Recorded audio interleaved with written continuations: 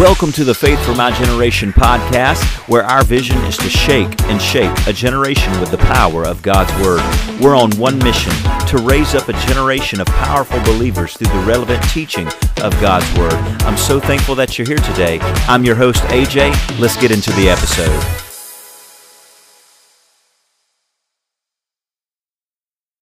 Good morning. This is your wake-up call. It's wake-up call 071, Never Bow. I want to go to the book of Esther, and we're going to look not at Esther, but actually a man named Mordecai in the book of Esther. Probably most of us are familiar with the story of Esther. In fact, as I often do, whenever I have the opportunity to preach and teach in a live service, I always upload it here to the Faith for My Generation podcast. So those that have been watching and listening on the podcast, you've probably already heard those messages, and I'm thankful that you listen to those.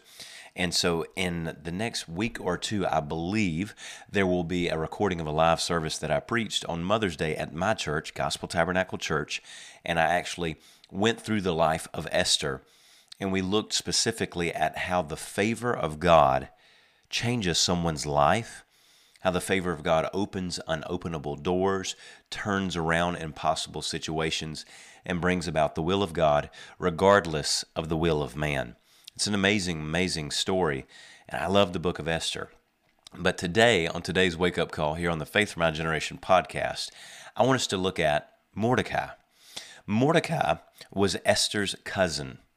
Some translations say uncle, but honestly, if you look real deep down into the Hebrew text and Aramaic text of those original languages, he was her cousin. And not just that, but we see the lineage that his dad and Esther's dad were brothers. That makes them cousins.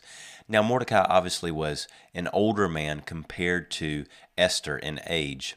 And in fact, let's just look at a few things about Mordecai, and we're going to get through some different points and sections of Esther. In fact, probably today's episode will contain a little more reading, just verse by verse reading than most. And I don't know a better way to get across to you the truth of the word than sometimes just simply reading the passage and letting the word of God speak for itself. Esther chapter 2 verse 5 says this, "In Shushan, the citadel, there was a certain Jew whose name was Mordecai, the son of Jair, the son of Shemaiah, the son of Kish, a Benjamite. Kish had been carried away from Jerusalem with the captives who had been captured with Jeconiah, king of Judah, whom Nebuchadnezzar, the king of Babylon, had carried away. And Mordecai had brought up Hadassah, that is, Esther, his uncle's daughter, for she had neither father nor mother. The young woman was lovely and beautiful, and when her father and mother died, Mordecai took her as his own daughter." So we see here the relationship between Mordecai and Esther. As again, it alludes just from the context of the scripture that Mordecai certainly was older than Esther, very much like a father figure to Esther. And when her parents pass away, when Esther's parents pass away, Mordecai steps in to take care of Esther. Now, it's interesting, and we'll get into this, but we see that they are Benjamites. They're Benjamites. The same tribe, just keep this in the back of your mind, the same tribe that King Saul came out of, Benjamites. Now, if we go down to a few more verses in chapter 2, starting at verse 21, it says this, "In those days, while Mordecai sat within the king's gate, two of the king's eunuchs, Bigthan and Teresh, doorkeepers, became furious and sought to lay hands on King Ahasuerus. So the matter became known to Mordecai, who told Queen Esther. And Esther informed the king in Mordecai's name. And when an inquiry was made into the matter, it was confirmed that both were hanged on a gallows, and as it is written in the book of the Chronicles, in the presence of the king." What we have here at the end of chapter 2 in the book of Esther, Esther has already come before the king. She has been brought forth. The search went out. Excuse me. The search went out for a new queen to replace Queen Vashti, who was banished because she would not come before the king and all his drunken friends and parade herself and lower her dignity. And so she was removed as queen. And so there's a new search for a new queen. Esther is one of those ladies that's brought before the king, and the king finds favor in Esther more so than all the other women that are brought forth. Well, some time goes by, and Mordecai, it says, sat in the king's gate. We don't know exactly what Mordecai did, but it seems that Mordecai himself also worked in some way or capacity in the palace. If you watch, I believe the movie's called A Night with the King. It's a movie that was done about 15 years ago. It's pretty good. It's not accurate by scripture by any means. It has some bits and pieces of scripture, but there's a lot of creative license. It's an okay movie though. It's a clean movie. It's a good movie. It was fun to watch. My wife and I watched it not too long ago when I was studying about Esther. And there's actually a couple movies about Esther, and that was like critics rated that one the best one, is just sitting down to watch. So we watched. I do remember that Mordecai, the man that plays Mordecai, is the same actor that is Indiana Jones' best friend in Raiders of the Lost Ark. And I'm a huge Indiana Jones fan. I love all those movies. So anyway, I digress. But we see there in that movie, Mordecai is portrayed as a scribe in the king's palace. Maybe so. Who knows? But it says he sat within the king's gates, which means that he had some position, some place of occupation, responsibility in the palace. And one day, Mordecai, he hears of this plot of these two doorkeepers who have decided, we're going to kill the king. Now, it doesn't tell us why. It doesn't say why they wanted to kill the king. It just says that they had a plot to kill the king. Who knows? Maybe they were best friends with Vashti. Maybe they were third cousins from Vashti, and they're still upset that he banished her. We don't know. But they had a plot to kill the king. Mordecai hears about it, tells Queen Esther. Queen Esther then tells royal guards, whoever it is, this plot in Mordecai's name. In other words, Mordecai gave me this information, and it's written down. Keep that in mind, because in just a few minutes, we'll need to know that as well. But from both of those instances, I think it's very interesting that Mordecai treated other people really well. Mordecai was kind. Mordecai was caring. He took a young girl, Hadassah, we know her as Esther, and cared for her. He became a parent to this orphan girl, and he raised her up, obviously to be a woman of God, a woman that loved the Lord. Because what we'll see in just a minute, when the time came, Esther stood up to the test to lay down her life, if need be, for the people of God and to do what was right. And the reason she did that was because of Mordecai instructing her and rearing her in the fear and admonition of the Lord. In this second instance that we just read, in chapter 2, Mordecai, he hears of this plot to come against the king, and he tells of it. He could have said, hey, I'm a Jew.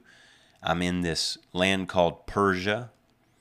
This is a Gentile king. What do I care if he dies? Who cares? He's not a Jew. He has nothing to do with me. I don't care. He could have just ignored it. Excuse me again. He could have just, ignored it. He could have joined in on the plot. But rather, he did unto others as he would want done unto him. The golden rule. Whatever you do to men, whatever you want men to do to you, do also to them. Matthew 7:12. For this is the law and the prophets. Whatever you desire to be done unto you, that's how you should treat other people. And I don't know about you, but if there was a plot, a conspiracy to take me out, I would want someone to tell me and defend me. And that's what Mordecai did. And at that point in time, he gets no reward for it. It is written down in the Chronicles of the King, but Nothing's done for him. Not at that time. Well, now we go to Esther chapter 3, following this timeline of Mordecai. And let me read this to you. Esther chapter 3, this deals greatly with the life of Mordecai. It says this: After these things, King Ahasuerus promoted Haman, the son of Hammedatha, the Agagite, and advanced him and set his seat above all the princes who were with him. And all the king's servants who were within the king's gate bowed and paid homage to Haman, for so the king had commanded concerning him. But Mordecai would not bow or pay homage. Then the king's servants who were within the king's gate said to Mordecai, Why do you transgress the king's command? Now it happened when they spoke to him daily, he would not listen to them, that they told it to Haman to see whether Mordecai's words would stand, for Mordecai had told them that he was a Jew. When Haman saw that Mordecai did not bow or pay him homage, Haman was filled with wrath. But he disdained to lay hands on Mordecai alone, for they had told him of the people of Mordecai. Instead, Haman sought to destroy all the Jews who were without the whole kingdom of Ahasuerus, the people of Mordecai. In the first month, which is the month of Nisan, is the 12th year of the king Ahasuerus, they cast pur, that is, the lot. Therefore Haman to determine the day and the month, until it fell on the 12th month, which is the month of Adar. Then Haman said to King Ahasuerus, There is a certain people scattered and dispersed among the people in all the provinces of your king. Their laws are different from all the other peoples. They do not keep the king's laws, therefore it is not fitting for the king to let them remain. If it pleases the king, let a decree be written that they may be destroyed, and I'll pay 10,000 talents of silver into the hands of those who do the work. So bring it to the king's treasuries. So the king took his signet ring from his hand, gave it to Haman, the son of Hammedatha, the Agagite, the enemy of the Jews. And the king said to Haman, The money and the people are given to you, to do with them as seems good to you. Then the king's scribes were called on the 13th day of the first month, and a decree was written to all that Haman commanded, to the king's satraps, to the governors who were over each province, to the officials of all people, to every province, according to its script, and to every people in their language. In the name of King Ahasuerus it was written and sealed with the king's signet ring. And the letters were sent by couriers into the king's provinces to destroy, to kill, and to annihilate all the Jews, both young and old, little, children and women. And one day on the 13th day of the 12th month, which is the month of Adar, and to plunder their possessions. A copy of the document was to be issued as law in every province, being published for all people that they should be ready for that day. The couriers went out and hastened by the king's command, and the decree was proclaimed in Shushan the citadel. So the king and Haman sat down to drink, but the city of Shushan was perplexed, confused. Mordecai refused to bow down to Haman. Mordecai would not bow down, and the scripture says would not bow down or pay homage to him, to kneel down, to declare or show this type of worship to Haman. Haman was second in command under King Ahasuerus, and at that time the world's largest empire, Media-Persia. And Mordecai refused to bow. Now it's interesting, until just recently when I was studying this through to actually preach and teach on Esther, I'd always heard and assumed that Mordecai would not bow to Haman because, we only bow down to God. And in fact, the Ten Commandments tells us to have no other idols, to bow down before no one else, to have no other gods before the true God, Jehovah, the Lord. But there's a little bit something more, there's more there to it than just that. And this is what's so great about just, doing continual daily Bible study. If you go to Exodus chapter 17, in verse 8, the people of Israel, the people of Israel are actually in their fifth time of complaint and murmuring against the Lord. And there's 12 different instances where the people of Israel bring an accusation against God after they have been miraculously brought out of Egypt. Well, in this instance, they're thirsty. They're actually very thirsty. They've been without water. And the Lord shows Moses how to give them water. And he strikes a rock, and miraculously, a spigot, a stream of water comes out of this rock. And these people are able to drink water and begin to rehydrate themselves. I mean, imagine they're traveling through the wilderness in the Middle East area of the world. Very hot, 3-4 million people, young, old, and they've ran out of water, have no water, and it's been several days. So they're very weak and famished. And there's a group of people called the Amalekites. Exodus 17 verse 8 says this, "Now Amalek came and fought with Israel and Rephidim." The Amalekites became an enemy of Israel this day in Exodus 17. They saw Israel, this nation that had been miraculously delivered out of Egypt, which they had heard of. They had heard of the miracles of God. They saw this nation that's been going through the wilderness, traveling. Here they are. They're in a position where they're very weak. They've not drunk water in many days, several days. They're weak. They're famished. It's in the desert. Now's a great time to attack these people. And in fact, there's actually a little bit more detail on it. It says in Deuteronomy chapter 25, verse 14, verse 17, Moses is bringing to remembrance right before the people of Israel go into the promised land about 40 years later, when the Amalekites attack Israel. 40 years later or so, the people of Israel finally, that new generation, is able to go into the promised land. And Moses is reminding them how to possess the land.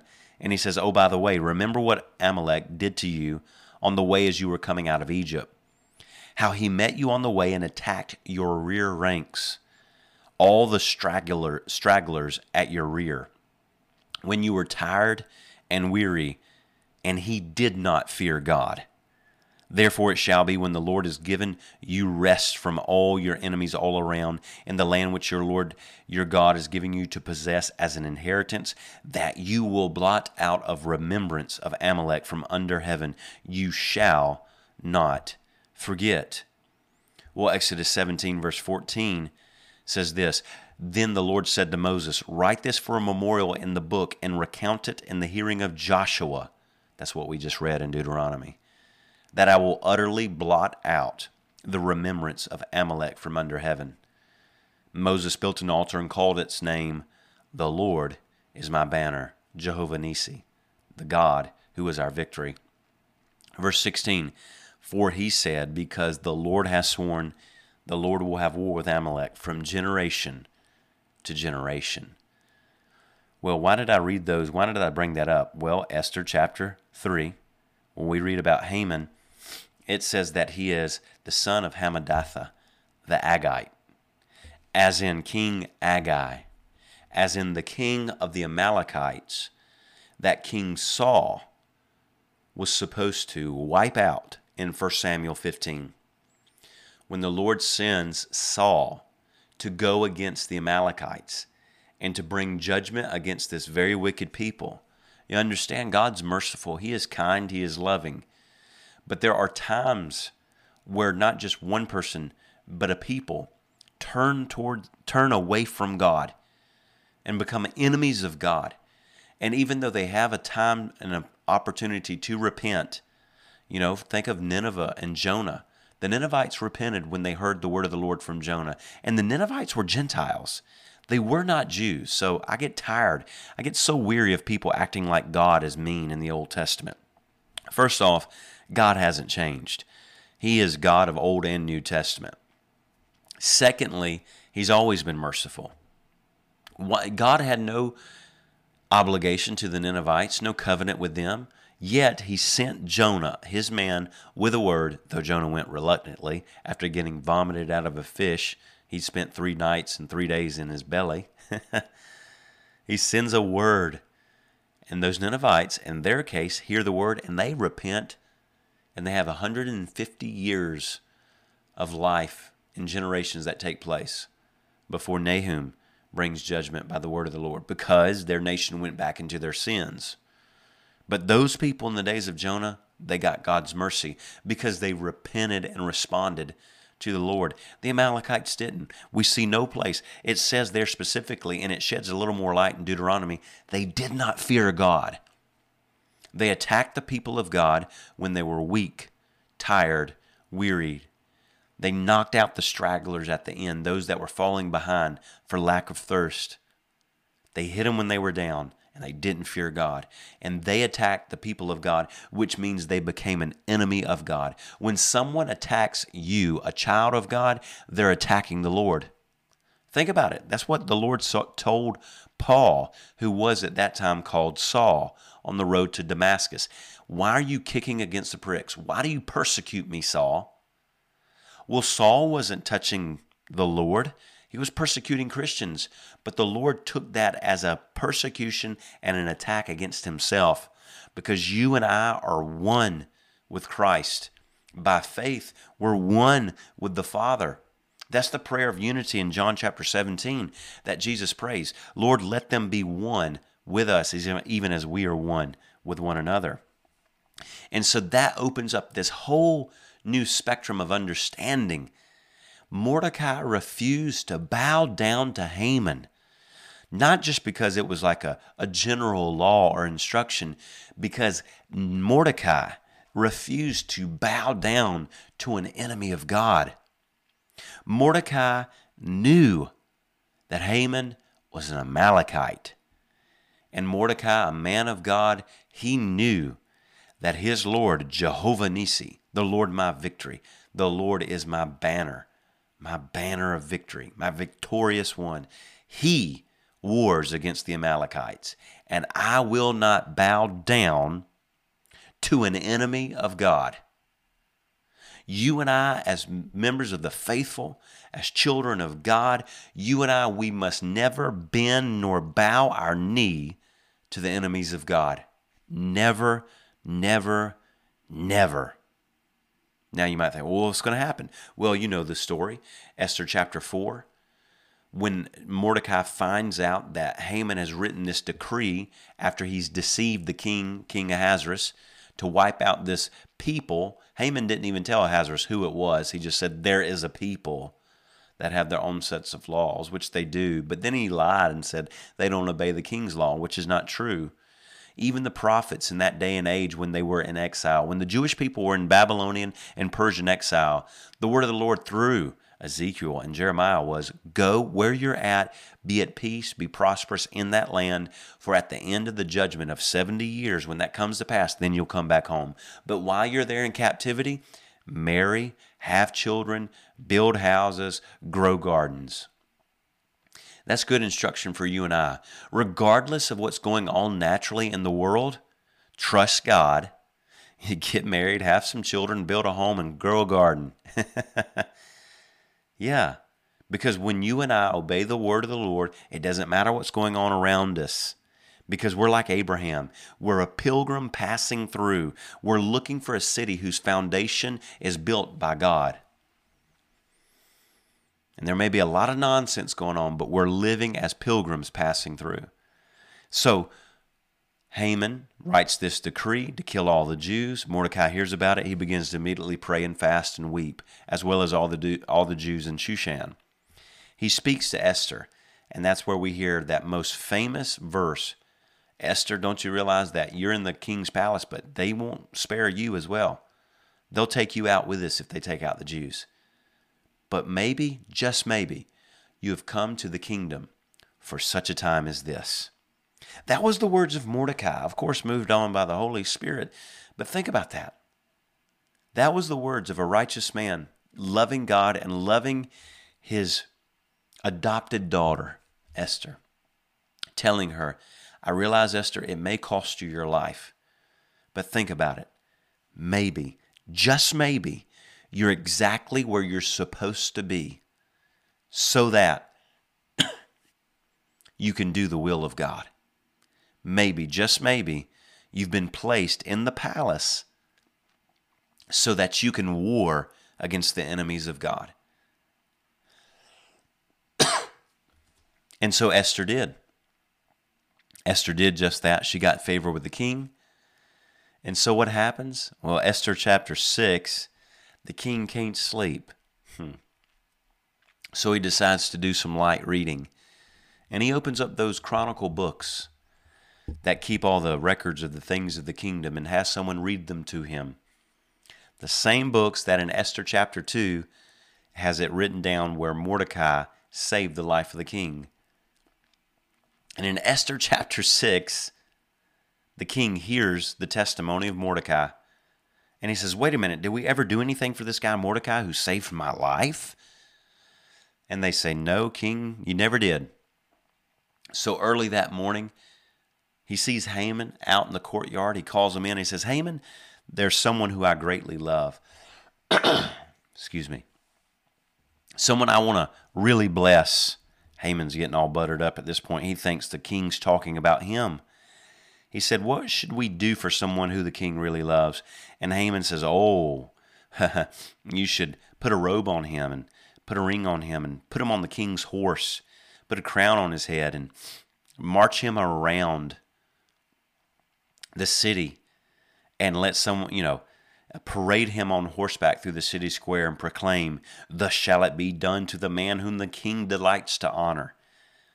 And the king says, that's a great idea. I want you to do exactly everything you just said, Haman, which Haman thought was going to be done to him. I want you to do everything you just said, but do it for Mordecai. And Haman is so upset because Haman not only wants to kill Mordecai, he wants to kill every one of Mordecai's family members, the entire Jewish nation. And so Haman has to march Mordecai around on the king's horse, wearing the king's robe with the king's crown or crest on that horse, marching around the city square. Thus shall it be done to the man the king delights. This honor will be given to the person that the king has delight in. Well, Esther gets so upset, he runs home to his wife and friends, and he can't stand it. He's so upset. I can't believe I had to do that. It was so embarrassing. I hate this guy. He's my arch enemy, my nemesis, and here I am doing all this to him, and I wanted someone to do it to me. And they say, well, you know what? This may be a sign that you can't do what you wanted to do to Haman, to Mordecai and the Jewish people. Well, immediately, the invitation that Esther had given to Haman to receive dinner, this dinner banquet, the king's palace guards come to get Haman and say, hey, it's time for dinner, just like Esther invited you. So they're like, all right, well, we'll go ahead and we'll go to dinner. And what happens? While Esther is at this dinner, she says, King, will you not spare the life of me and my people? If we were going to be sold into slavery, that'd be one thing. But will you not spare my life? And the king says, what are you talking about? Spare your life. And she says, this wicked Haman, your man who's second in charge, second in command, he's trying to kill me and all my people. Well, when that plot is found out, Esther lets the king know. The king gets up. He's very upset, walks out. Haman falls on his knees, begs for his life from Esther. King walks in and says, oh, wait a minute. Why are you over here near my wife? Trying to take advantage of her? Get him out of here. Immediately they cover his face, take him out to the gallows that Haman built for Mordecai. And he hangs. Haman hangs on the very gallows that he built for Mordecai and the Jews. Because when you war against God, God oftentimes has a way of using the very weapons that were meant to attack him and his people against the attacker, the aggressor. When someone wars against God, God turns their weapons against them. It's an amazing thing. You see it with Pharaoh and the people of Egypt, the army of Egypt, when they decide, you know what, we're not going to let the Jews go after all. And they chase down the Jews to the Red Sea. The Lord splits the Red Sea. The Israelites walk through on dry land. And the army of Egypt and the Pharaoh come through behind them. And when all the Jews are out, the Lord drops the Red Sea on the Egyptian army and wipes them out. One miracle, splitting of the Red Sea, two results. Or one event, two miracles. The Red Sea split, which makes way for rescue of the Israelites, but it also becomes a weapon against the people of Egypt that are trying to attack the people of God. And any time someone tries to war against God, God will turn those weapons against them.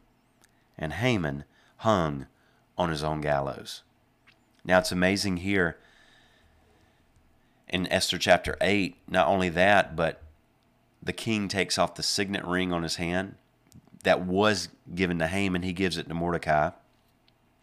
And then Esther appoints Mordecai over the entire house and property of Haman. And if you go to the last chapter of the book of Esther, it's interesting because this book's named Esther, but we read as much about Mordecai. Esther chapter 10, and a King Ahasuerus imposed tribute on the land and the islands of the sea. Now all the acts of his power and his might and the account of the greatness of Mordecai, to which the king advanced him, are they not written in the book of the Chronicles of the kings of Media and Persia? For Mordecai the Jew was second to King Ahasuerus, and was great among the Jews, and well received by the multitude of his brethren, seeking the good of his people, and speaking peace to all his countrymen. So I want to encourage you, never bow to the enemies of God.